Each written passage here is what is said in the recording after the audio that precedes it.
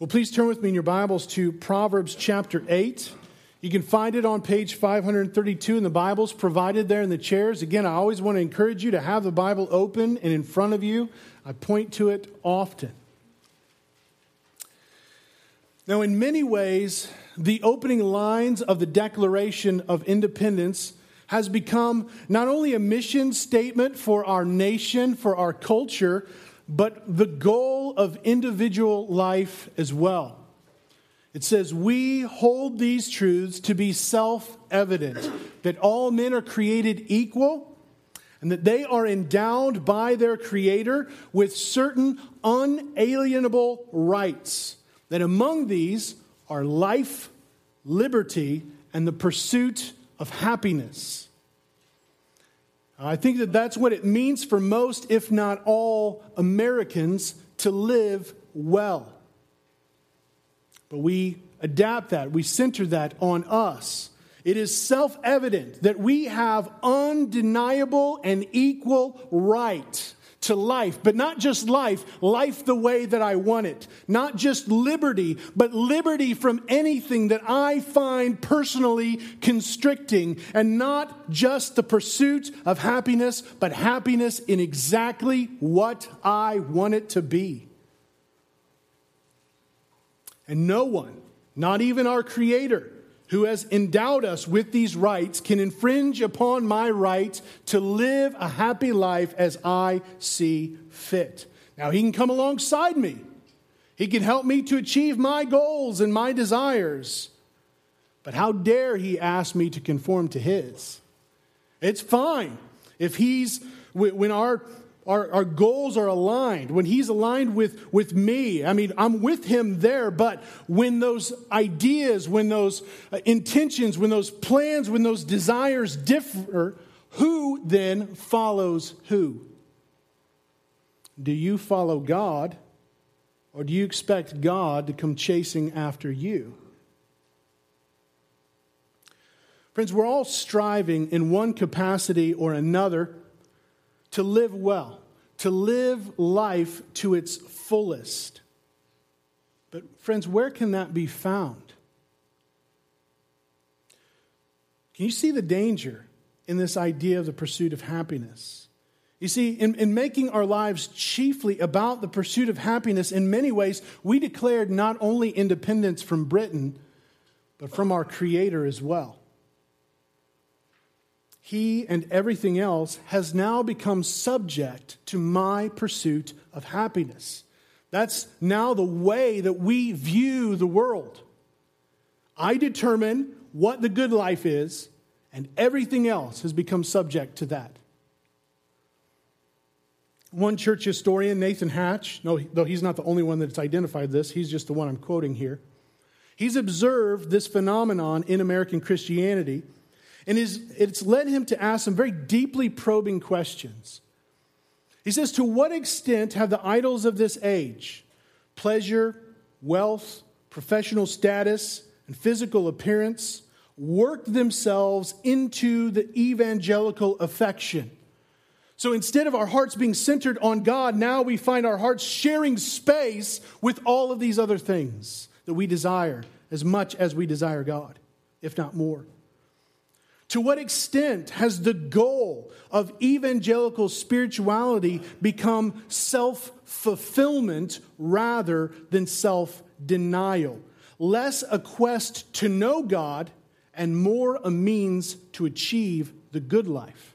In short, have evangelicals so tamed the gospel to accord with American habits that it has been shorn of its radical power to convict and convert? Friends, these are some very powerful questions that we need to answer. See, we were made to live life well. We were made to live life to its fullest. God made us to live free and happy lives, full of joy, filled with delight. But who gets to determine what that looks like? Who gets to lay out that path for us? Who sets the limits and the boundaries of what that means? And who claims right to be at the center? Do you? Friends, this is why we need the wisdom of God. As much as we would like to think that God's wisdom is optional and that there are equally other valid forms, beneficial forms of wisdom that are out there, as much as we would like to believe that truth is only truth if it's advantageous and morality is only good when it's personally convenient to me, and when it's not, then it's just neutral, that there's not really all that much evil in the world, there's some good and a whole lot of gray. As much as we would like to think that there are other avenues to the good life, or that we can simply just add a little bit of Christ to our already mostly full lives to just kind of round it out and to make us a little better, God's word is clear. The wisdom and revelation that he gives us is essential for life. That there really is no good life apart from it. So let's not be deceived here. Let's not be deceived into remaining as simple-minded fools who neglect such a good gift. Let's not be so consumed with living for the many gifts that God gives us that we neglect to live by faith in the giver. Because if we do, the pursuit will not end in happiness. Proverbs chapter 8, it presents us with a worldview. A worldview is just a lens through which we view the world. We all have one. But Proverbs 8 is a lens to view the world through the eyes of God. According to his wisdom, according to his power, according to his goodness and his design. And if we really, truly want to live the good life, then this is where we need to turn. And so what Proverbs chapter 8 is going to communicate to us this morning is that learning God's wisdom is vital because God's wisdom is vital for life. Learning God's wisdom is vital because God's wisdom is vital for life. So let's turn now to God's wisdom and let's pray that our eyes would be open and that we would find life in this text. Proverbs chapter 8. It says, "Does not wisdom call? Does not understanding raise her voice? On the heights beside the way, at the crossroads she takes her stand. Beside the gates in front of the town, at the entrance of the portal, she cries aloud. To you, O men, I call, and my cry is to the children of man. O simple ones, learn prudence. O fools, learn sense. Hear, for I will speak noble things, and from my lips will come what is right. For my mouth will utter truth. Wickedness is an abomination to my lips. All the words of my mouth are righteous. There's nothing twisted or crooked in them. They are all straight to him who understands and right to those who find knowledge. Take my instruction instead of silver and knowledge rather than choice gold. For wisdom is better than jewels, and all that you may desire cannot compare with her. I, wisdom, dwell with prudence, and I find knowledge and discretion. The fear of the Lord is hatred of evil. Pride, arrogance, and the way of evil and perverted speech I hate. I have counsel and sound wisdom. I have insight. I have strength. By me kings rule and rulers decree what is just. By me princes rule and nobles, all who govern justly. I love those who love me, and those who seek me diligently find me.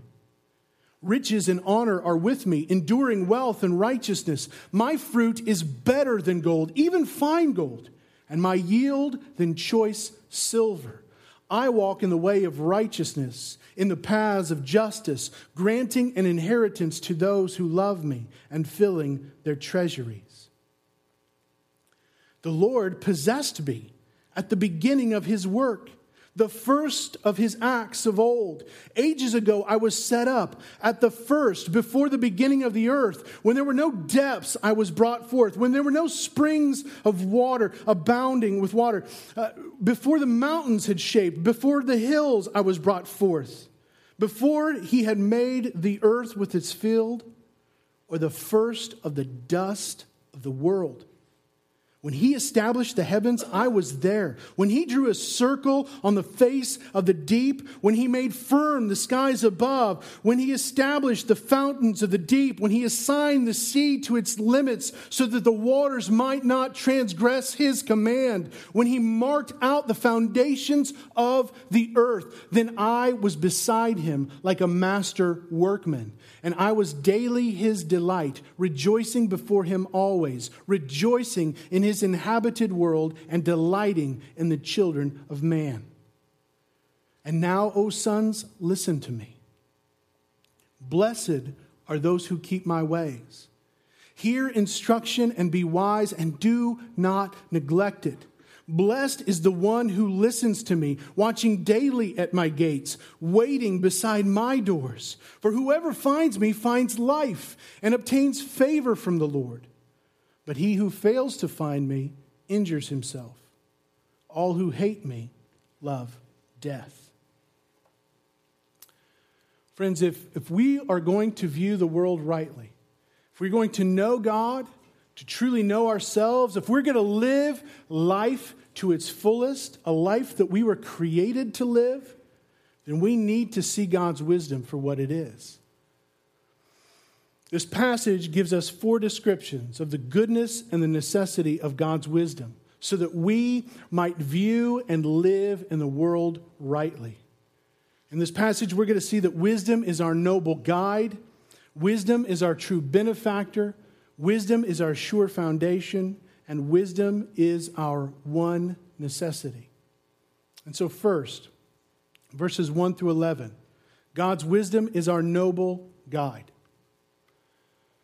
No matter how independent, no matter how autonomous we would like to think we are, no matter how much we take pride in our ability to think for ourselves, the truth is we are always listening to someone or something.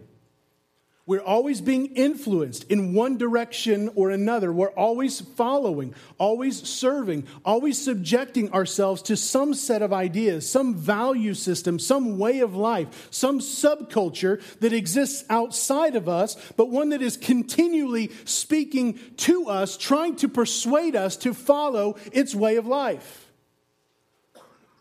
No one is completely independent. No one is totally unique. No one. And when they are, we reject them as just like insane. Have you ever noticed that?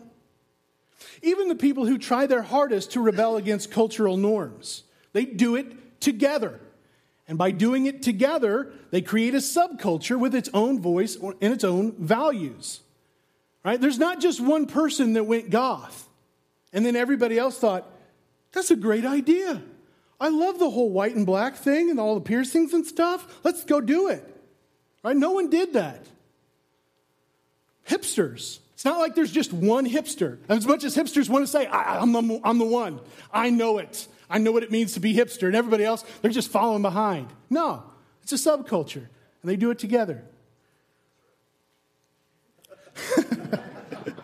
Amen. Right? With each society or subculture, though, there are voices, there are ideas, there are values, there are images, there's a dress code that you're pressured and expected to conform to. Our advertisement and media has picked up on this, and so they try to communicate to us. They present images, they tell stories to influence us, to get us to view the world the way that they view the world. Many, many voices. All crying out, all screaming at once, trying to get us, trying to influence us, trying to get us to and persuade us and entice us to accept their value system and to follow their way of life. But there in the midst of all of that busyness, all of that noise, all of those competing voices, there's another voice that's crying out. The voice of wisdom. And it says there in verse 1, does not wisdom call? Does not understanding raise her voice? Those are rhetorical questions. Of course she is. She's doing the same thing that she was doing back in chapter 1, verses 20 through 33. On the heights, beside the way, at the crossroads, she takes her stand. Beside the gates, in the front of the town, at the entrance of the portals, she cries aloud. Friends, we tend to think that wisdom, God's wisdom is somehow elusive, sort of mysterious, secret, it's hidden. Only a select few people can ever attain to it and actually find it. They're like scholars or monks or pastors, maybe. But they're very, very few and far between. But not for me. I can't gain that wisdom. But friends, that's not true. I mean, look at where she is and look at what she's doing.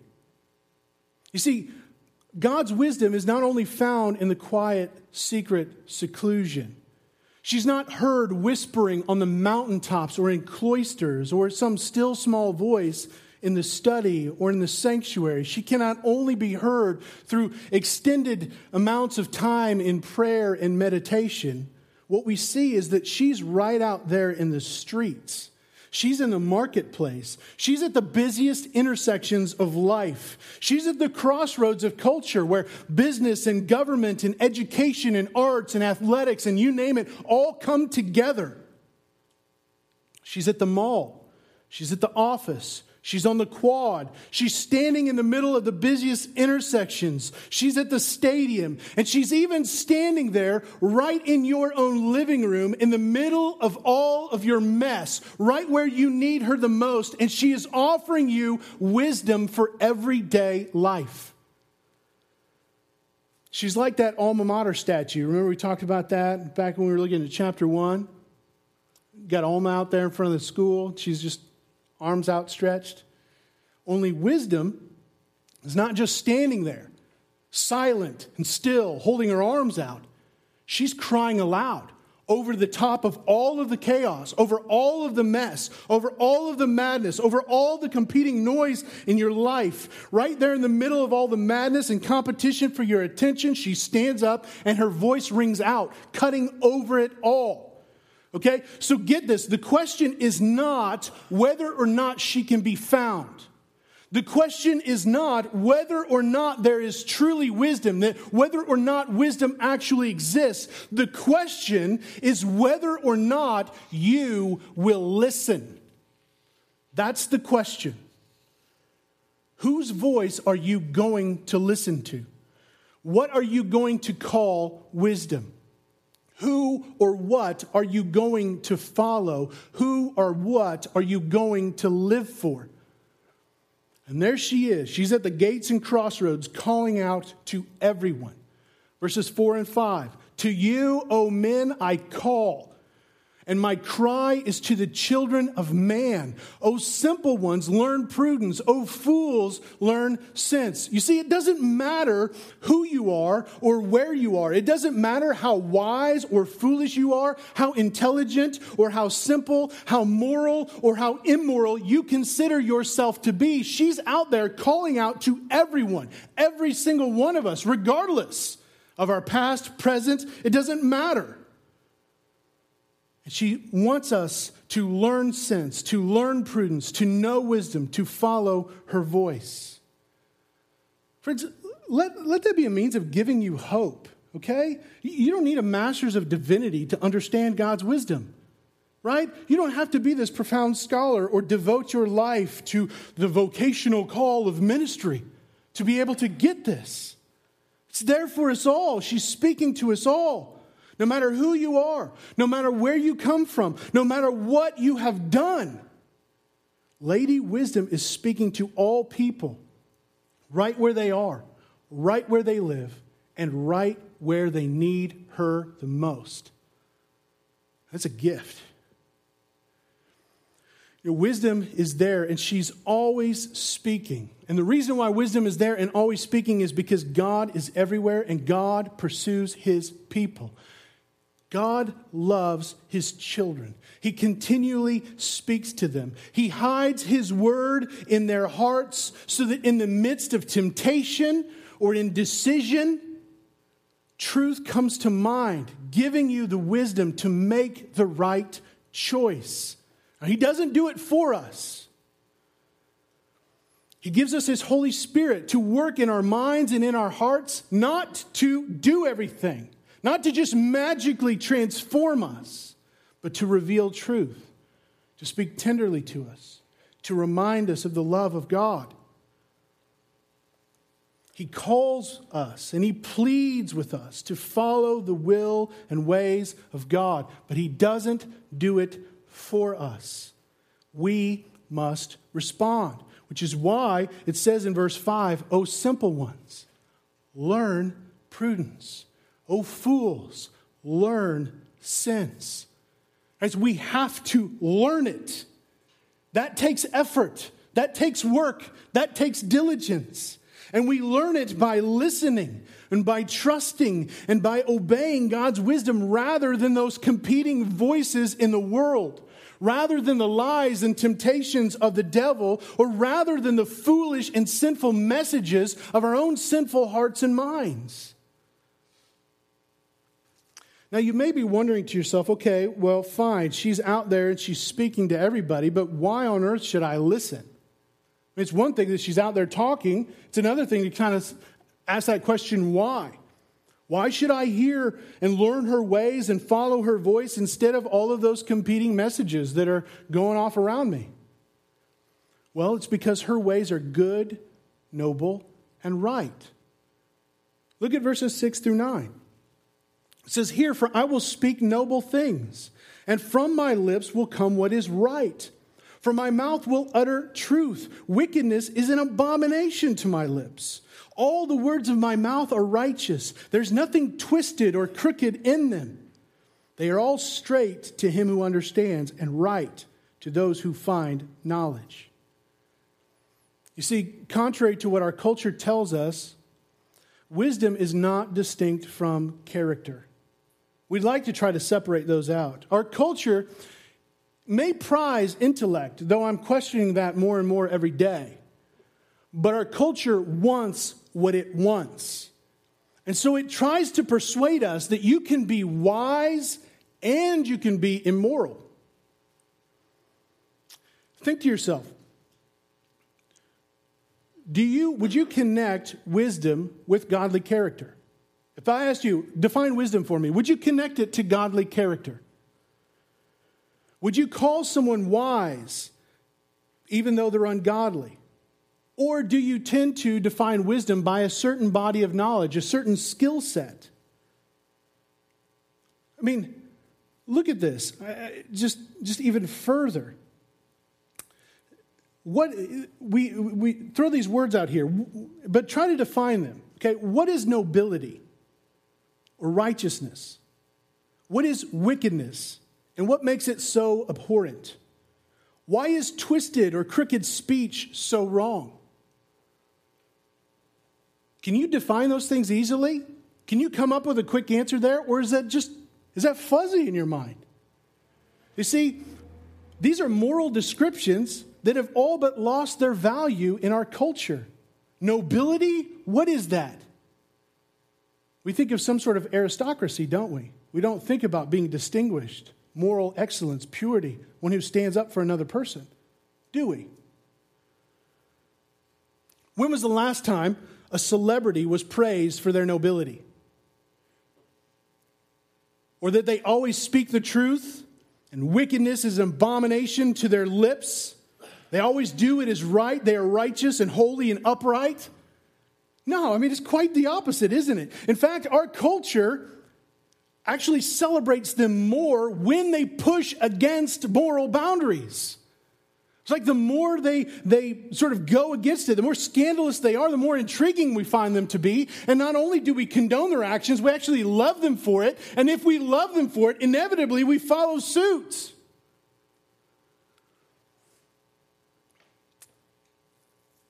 My friends, wisdom is not simply concerned with intellect or certain abilities, but also with character. And so when we think about that, what is going to be a better guide? Who is going to be a better leader? Who are you going to follow? Who are you going to listen to? One who is noble, righteous, and always tells the truth? Or one who does not, in fact, does quite the opposite? You see, no matter how hard we try, we cannot separate character from wisdom, nor can we separate morality from excellence. Man, I so want to go off on a tangent about art right now, but I'm not. But you can't separate morality from excellence. That's all I'm going to say. Friends, what makes God's wisdom good, what makes it a far better guide, is the fact that we can trust in it. It's always true, always right, always good, always certain. It will always lead you to what is your best. Doesn't mean it's going to be easy or convenient or comfortable, but it's always going to lead you to your best. It carries with it the authority of the God who made and sustains and rules over all things. And therefore, it is far more valuable than anything else.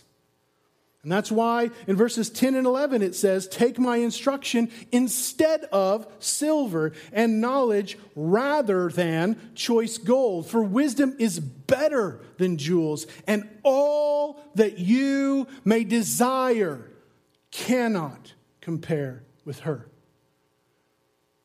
All that you desire. What's going through your head when you think about what I desire? Nothing can compare. There's nothing greater value than the wisdom that we receive from God. It will lead us to eternal life, glorious abundance found in Him. There is nothing that you can desire that can compare with it, but you must choose what you will follow. You must choose what you will live for, because what you take will take you. You ever thought about that? You become what you behold. What you live for, what you seek to take, is what will take you. If you're living for things other than Christ, they will capture you. Friends, God's wisdom has proven itself true, noble, and right 1,000 times over, practically in your life, no matter how long you've been a Christian or whether you're a Christian or not. If you looked back carefully over the course of your life, you could see where God's wisdom came into play and how it always served itself to be noble, true, and right. It's a sure guide. And so, why don't we follow it? Well, the real reason we don't follow or we don't value God's wisdom over everything else is not because we question its goodness, its rightness, or its truth. Not ultimately. That's not the real reason why we don't follow it. It's because we love other things more than we love God. It's because we live for other things in this world more than for Him. It's because we don't believe that God is worth more than silver or gold or precious jewels. That there are other desires in our life that are worth more than God, that are better than God.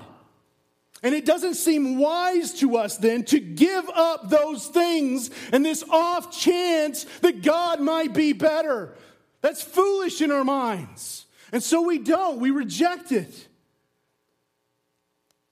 We're not willing to let go of all of those good gifts that He gives us in order that we may gain Him. Or maybe we think to ourselves this, you know what? I'm willing to go with God if I can have God and fill in the blank. But if I can't have fill in the blank, then God is not worth it. He's not valuable enough to me. And friends, that's why God's wisdom is calling out to us. Don't remain fools or simple. God is infinitely better than anything that you can desire in this world. Choose Him instead of silver. Choose Him rather than gold. He is far better than jewels. And all that you desire cannot and will not compare to Him. And so will you listen to her voice? I mean, she's right there and she's calling out to every one of us. You have heard her voice now. So will you follow her? Noble, right, and true, Or will you choose instead to follow the corrupt noise of our culture? You see, there's the alternative to God's wisdom is a foolish, unreliable, unrighteous guide that will lead you astray or leave you lost and helpless in your own blind pursuits. That's your alternative. It's not much of one. So, is that really what you want to follow? Would you really call that wisdom, or would you call it foolishness? Will what you are following lead you to life, to excellence, to purity, to righteousness and truth? Or will you truly gain in listening to those lies of the world that you cannot gain 1,000,000 times over in following the truth of God? And so, contrary to the twisted messages of our culture and of our own sinful hearts, God's wisdom is a sure and noble guide. A guide that we would be fools not to follow. But second, God's wisdom is our true benefactor. Benefactor is just a fancy word of speaking of a kind helper, someone who gives us provision towards a goal. Benefactors invest. Benefactors protect. They care for. They give for the purpose of your betterment. It is to your advantage to have a benefactor. In verses 12 through 21, we see that God's wisdom helps us to rule well and to live well. It says, I, wisdom, dwell with prudence. Prudence, we don't like that word, but prudence is a good word. Prudence is God-given shrewdness or craftiness that understands the nature of things, the trend of things, all of the inherent dangers that are before us, and it enables us to navigate through all the challenges of life while doing the will of God and avoiding folly and sin. That's a good thing. It continues, and I find knowledge and discretion, discretion being the ability to discern underlying purposes. Verse 13, the fear of the Lord is hatred of evil. Pride, arrogance, and the way of evil and perverted speech I hate. Friends, when we live according to God's wisdom, we love the things that God loves, and we hate the things that God hates. We love and revere God more than we do anything else. Now, we don't like that word fear, but the truth is we all live in the fear of something. It's motivating us every day. Maybe that's death. Maybe it's failure. Maybe you want to flip it, right? Put it on its opposite extremes. You live to please someone or something, right? You live to please man. But when you come to understand who God is and what He has done for us, His perfect love for us, and our love for Him through faith in Christ, it casts out all fear. Why? Well, because He becomes the standard that we seek to live by. We live for Him, not in fear of those other things. And here's the thing, you're going to have to choose fear, who you're going to fear, right? As one pastor put it, it is foolishness to fear God it's foolishness to fear illness more than God, to fear poverty more than God, to fear hurting our career more than God, to fear rejection more than God, to fear loneliness more than God, to fear failure more than God. Ultimately, you will fear God or you will fear everything else. Either you will fear God and you'll choose the way of wisdom, or you will make other things more important than God, and you will take the path of fools. Rather than hating what God hates, you will love it. Do you hate evil, pride, arrogance, the way of evil, and perverted speech? Do you hate it? You're thinking to yourself, oh yeah, man, I hate it when other people are proud or arrogant. Absolutely. I hate that guy. But what about you? Do you hate the pride, arrogance, and perversion of your own heart? Do you live in the fear of the Lord? Verse 14, I have counsel and sound wisdom. I have insight and strength. By me, kings reign and rulers decree what is just. By me, princes rule and nobles, all who govern justly. Friends, there is no greater counselor or sound sage. There is no deeper insight or source of heroic strength and power for change than the wisdom of God. It is our greatest benefit, our greatest benefactor. In truth, there is no other. God is the one who both raises up and who tears down nations and rulers. It is only by the grace of God that they have come into power, and it is by His sovereign rule that they are torn down. And when they rule justly, it's because their rule is consistent with the wisdom of God by common grace, or it is directly empowered by the wisdom of God. But when they are unjust, it's because they're seeking to rule in their own wisdom, in their own strength, or for their own selfish purposes rather than God's good and glorious design. And friends, we do not have to think very hard to identify examples of unjust rulers. Now we need to remember, King Solomon is writing this to his son Rehoboam, who would one day be king. And he's telling his son that God's wisdom is the means for you to have a just rule. And unfortunately, Rehoboam did not listen. Now, we are not, never will be kings. But this still speaks to us. Because each of us has been given a measure of responsibility, a measure of power, a measure of influence over the lives of others. And the question becomes, how will you use it? Will you be wise with it or foolish? God's wisdom makes kings and judges just. It makes politicians trustworthy. It makes bosses fair. It makes authorities respectable.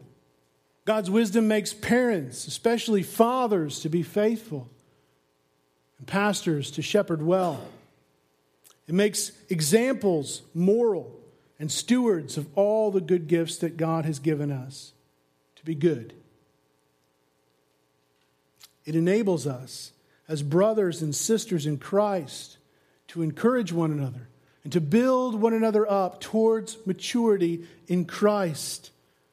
God's wisdom enables us in whatever capacity that God has given us, however we've been allowed to rule well, to reflect God's character and God's nature in the way that we lead, in the way that we guide, in the way that we instruct, in the way that we teach, in the way that we counsel, in the way that we serve, in the way that we care for, and the way that we govern. It is God's wisdom that He gives us that enables us to rule well as His ambassadors so that we might direct others' hearts toward Him.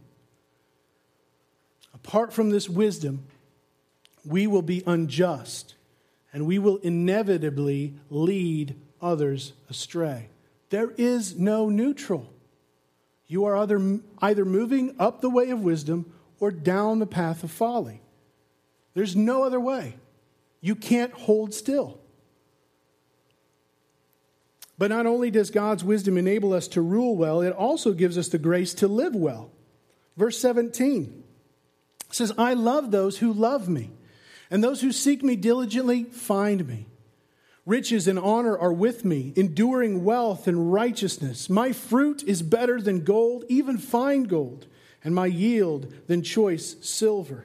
I walk in the way of righteousness, in the paths of justice, granting an inheritance to those who love me and filling their treasuries. Now, friends, though this passage promises prosperity here to those who love wisdom, I don't want you to miss the point. The point of this is not that we are to love. The point of this is that we are to love wisdom and pursue wisdom, not riches. It's not saying that if we just love wisdom enough, then God will give us all of the stuff that we really, really, really love. That's not the point. It's saying that prosperity is with her. That if you love wisdom, wisdom will love you. And just like any love relationship, when both people love each other and they work at it together, then they thrive and they grow and they prosper. But if you are with her, if you married her just for her money, that's not going to be a good marriage.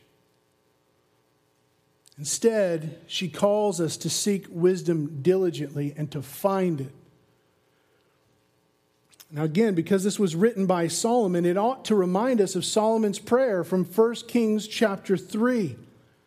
When Solomon became king after his father David, he didn't pray for riches. He didn't pray for power, for long life. He loved God, and so he prayed that God would give him the wisdom so that he might rule well. And we see in 1 Kings chapter 3, verse 10, that it pleased the Lord God that Solomon asked this. And God said to him, because you have asked this and have not asked for yourself long life or riches or the life of your enemies, but have asked for yourself understanding to discern what is right, behold, I now do according to your word. Behold, I give you a wise and discerning mind, so that none like you has ever been before you, and none like you shall arise after you. I give you also what you have not asked, both riches and honor, so that no other king shall compare with you all your days. And if you will walk in my ways, keeping my statutes and my commandments, as your father David walked, then I will lengthen your days. You see, we don't love God for the blessings that he gives us. We love God because of who he is, because of what he's done for us. All of those blessings that he gives us are an outflow of who he is, and it's meant to lead us back to him so that we delight in the giver, not in the gifts.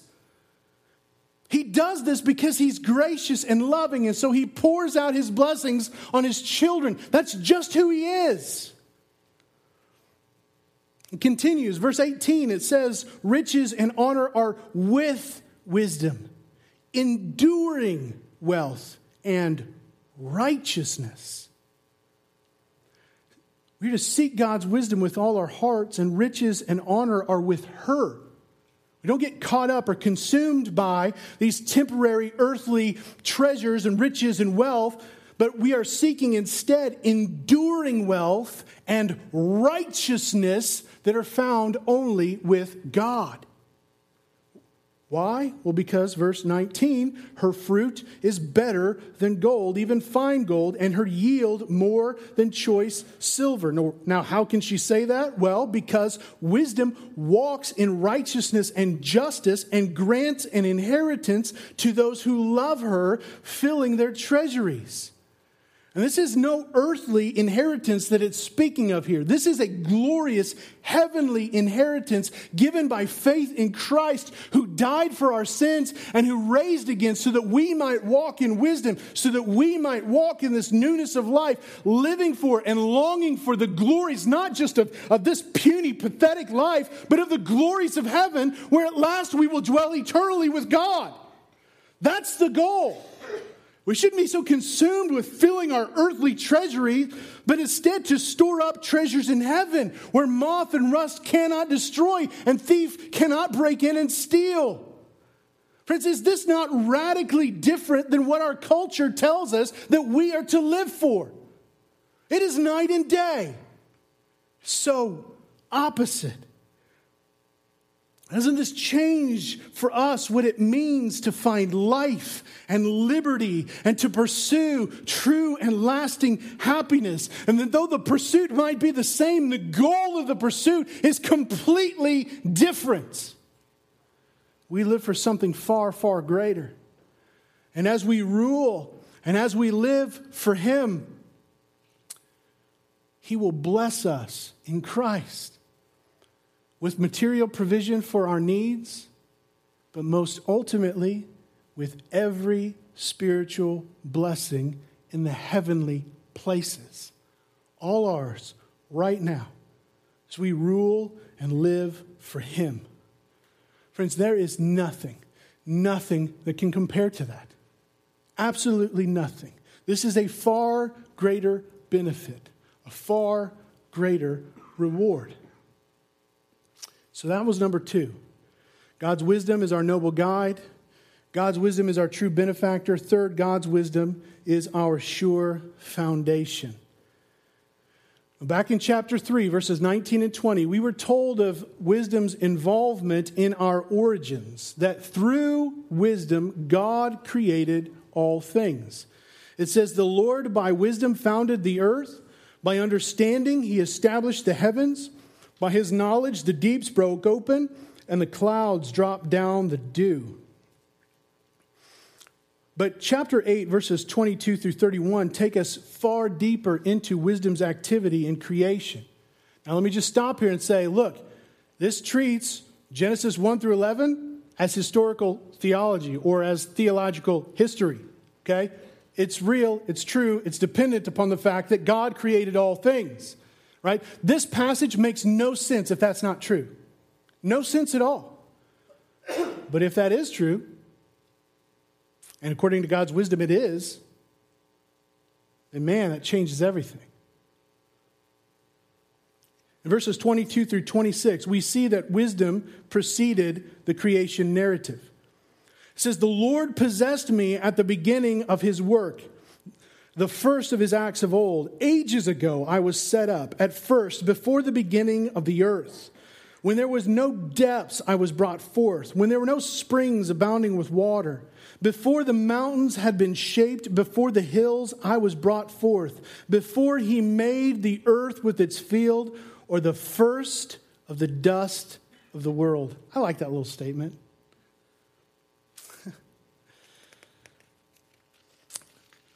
What this is saying is that wisdom preceded creation, therefore wisdom knows what it's for, right?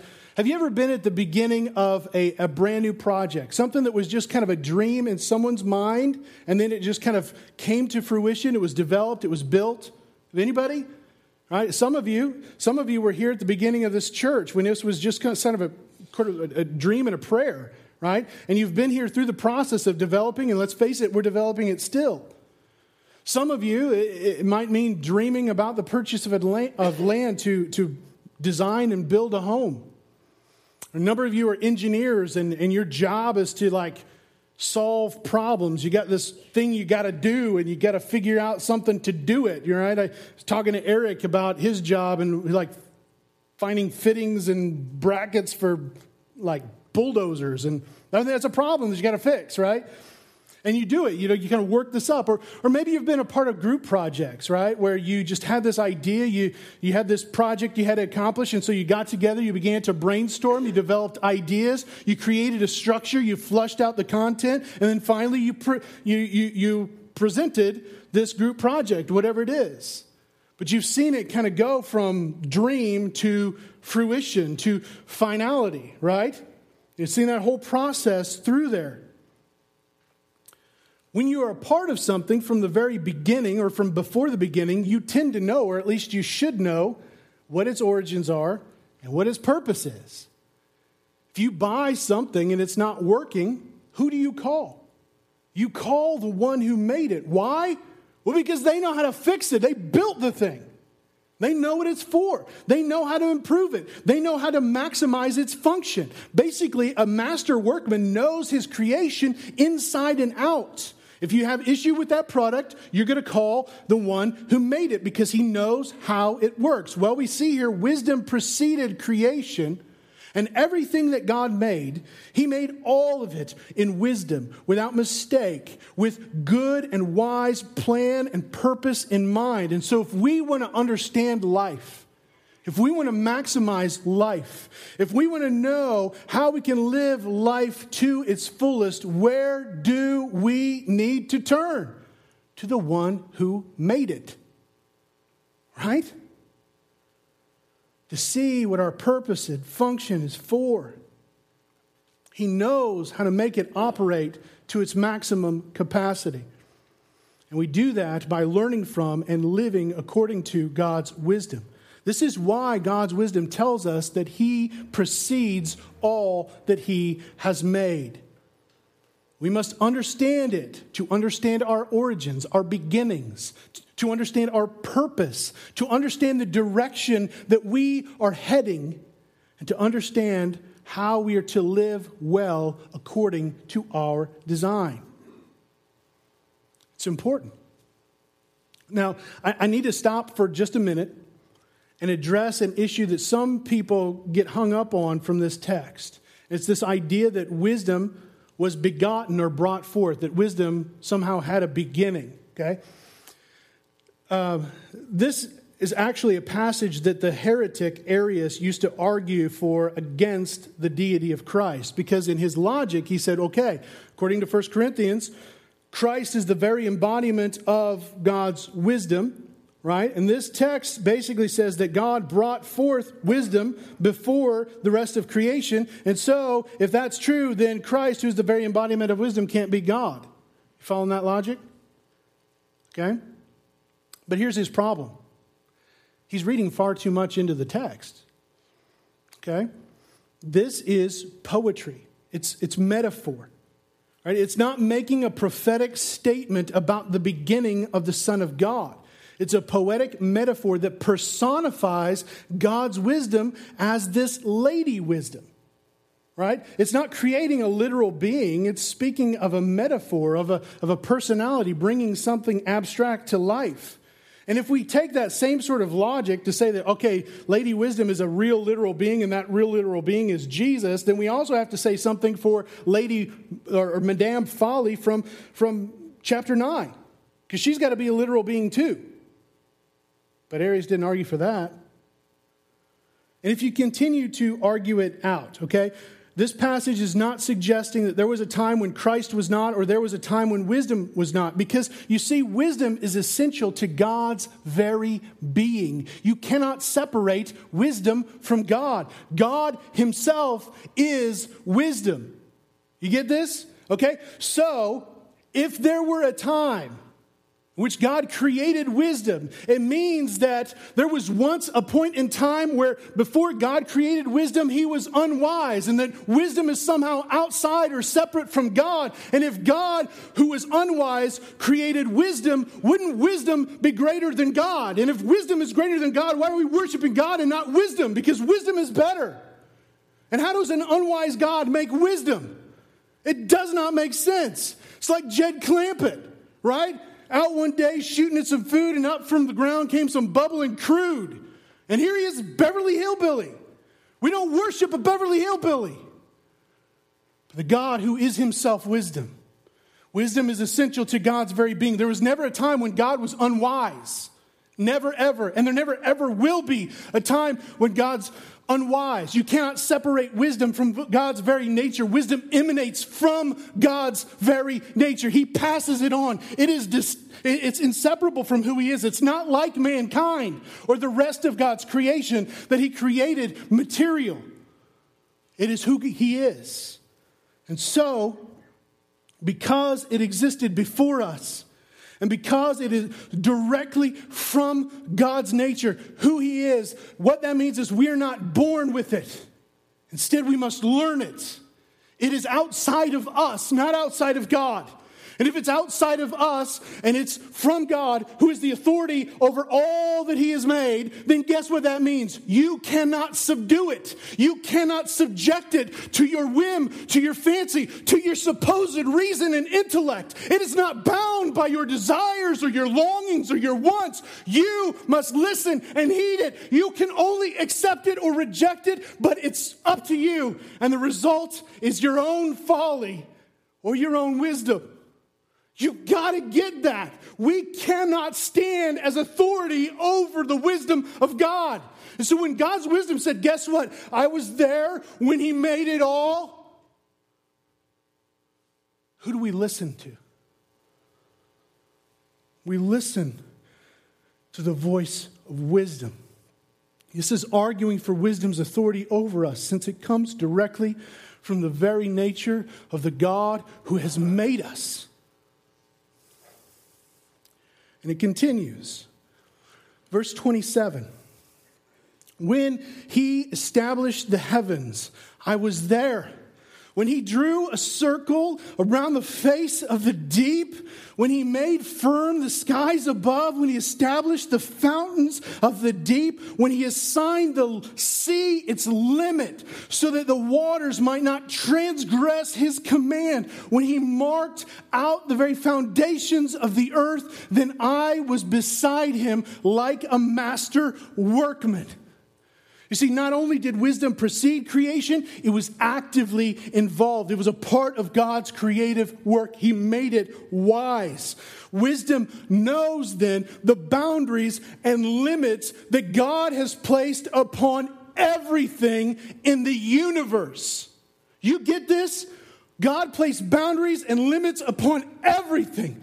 The sky, the stars, the seas, the land, it's all part of what God has made. He sets up its limits. Oceans cannot transgress their borders because God himself marked out the very foundations of the earth. And so if that is true for the universe, if that is true for the sky and the stars and the oceans and the land, then that is true for the boundaries and the limits that God has placed upon us.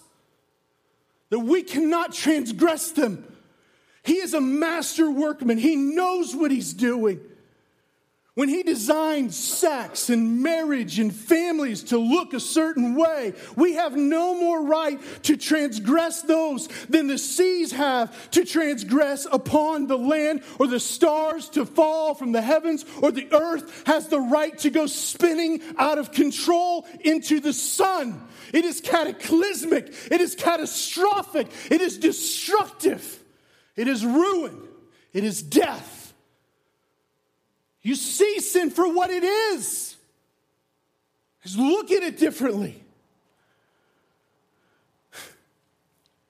In wisdom, God designed the way that we were made to live and live together. And when we rebel against it, it is called sin. It is called transgression. And it is as perilous as the earth flying into the sun. But when we live within the good and wise boundaries that God has given us, it is as glorious as the sun rising and setting and the waves lapping upon the beach. It's beautiful. Verse 30. It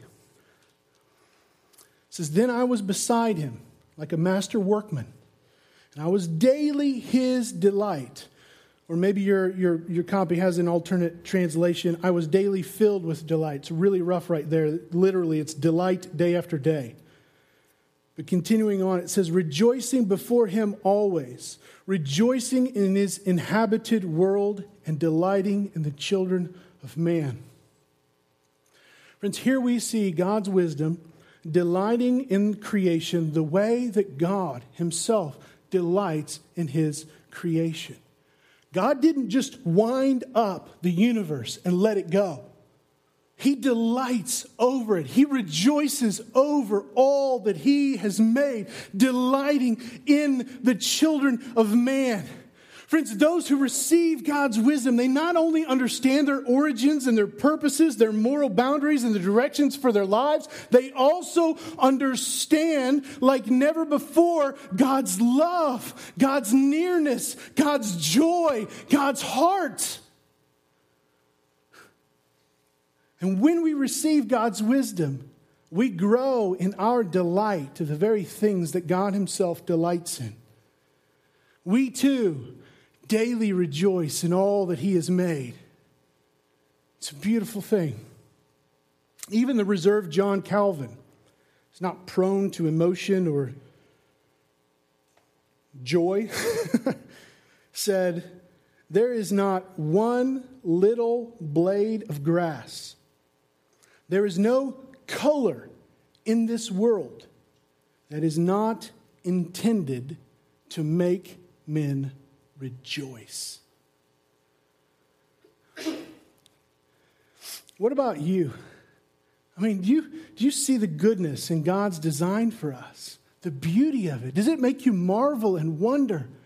Do you see God's wisdom in creating us the way He did?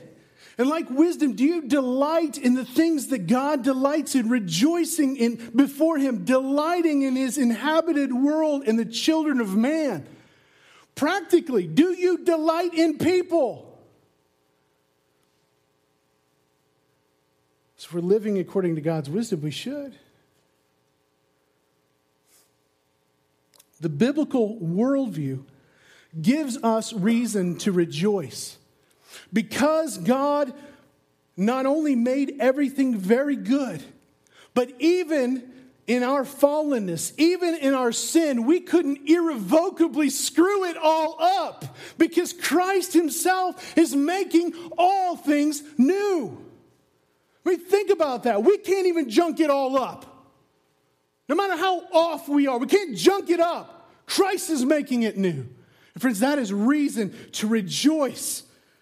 That we were all dead in our sin. God has made us alive by grace through faith in Christ. And one day, Christ's work of recreation will be complete, not just for us or for a select few, but for the entire cosmos. All things rejoicing and delighting and being united in Him.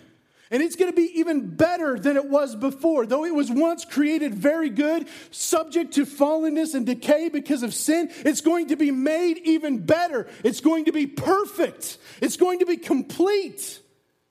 Friends, that is glorious. That's reason to rejoice and to delight in Him at all times. Friends, do you get this? That apart from the doctrines of creation, fall, redemption, and this eternal restoration, apart from the storyline of Scripture or this biblical worldview that I've just presented to you, you have no explanation for our beginnings.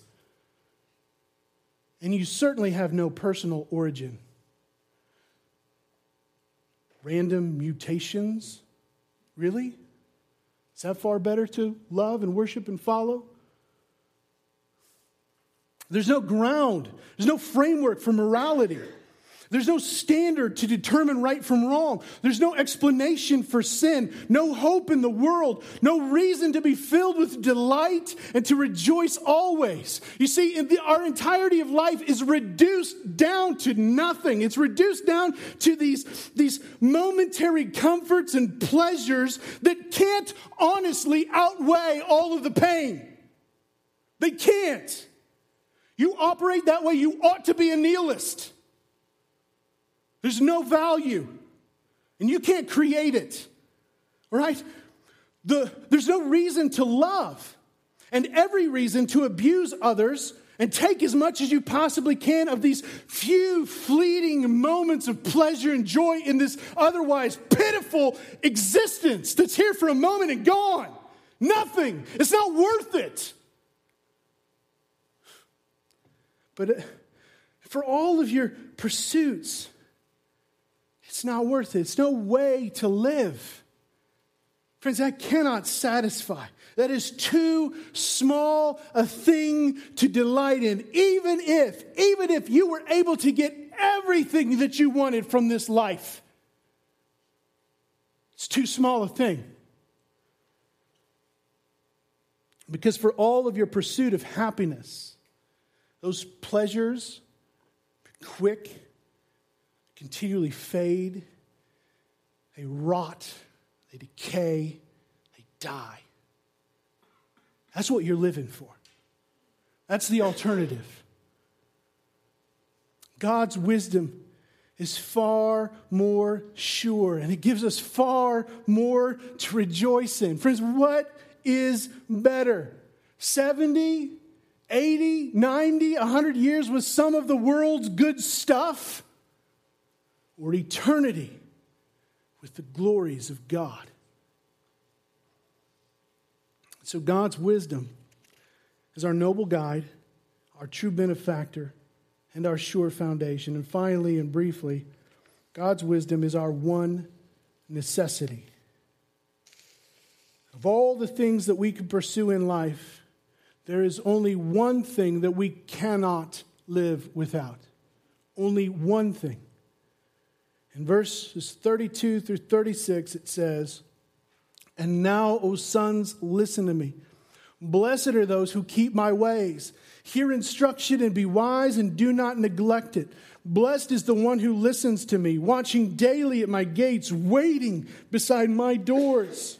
For whoever finds me finds life and obtains favor from the Lord. But he who fails to find me injures himself. All who hate me love death. God's wisdom is vital for life. Without it, we come only to pain and ruin, death and condemnation. This wisdom that God offers to every single one of us is the key to life and blessing. But friends, we are called to respond. We must listen to wisdom. We must keep her ways. We must hear her instructions and be wise. To neglect wisdom means death. But blessed is the one who listens, who watches daily at her gates, who eagerly waits beside her doors. Those who find wisdom find life, and they obtain favor from the Lord. But those who ignore wisdom, those who hate and reject it, even those who simply neglect it, will continue down the path of folly as simpletons, as fools, as scoffers, and will come only to injury and death. And at the end of all of their toil, they will not have found life, liberty, or happiness. Instead, they will have found frustration, pain, just condemnation, and eternal death. Friends, that is no way to live. And right now you have two options before you. You can continue to ignore the way of wisdom, and you can proceed down that path of folly towards your own destruction, towards your own demise, or you can listen to wisdom's voice and find favor and life. Wisdom is our noble guide. She is our true benefactor, our sure foundation, and our life's one necessity. And friends, in Christ, God has graciously given us all things. You will not lose. In Christ, there is nothing, absolutely nothing, that can separate us from His love. He has made known to us His wisdom and His ways. He offers us the forgiveness of sin and the hope of eternal life with all the joy and all the blessing and all the glory and all the fame of heaven. Will you listen to His voice? Learning God's wisdom is vital because God's wisdom is vital for life. Let's pray. Father, I pray that you would open our eyes to behold wondrous things from your law. Father, I pray that we would see the futility of living for other things. That we would recognize the propensity of our hearts towards minimizing you. To think that you are not as valuable as gold and silver and jewels and other things that we desire. God, we thank you that you continue to love and to pursue. That you make your wisdom known even to fools and scoffers like us, that you do it as necessary to bring us to yourself, to give us hearts that long and love you where used to find only apathy and hatred. And God, I pray that you would do that work in us now. God, I pray that we would see your greatness and glory more clearly than we ever have before. That we would delight in your wisdom and your ways. That we would see the goodness of all that you have done. That we would listen, that we would trust, and that we would obey. By your grace and for your glory, in the name of your precious Son, Jesus Christ. Amen.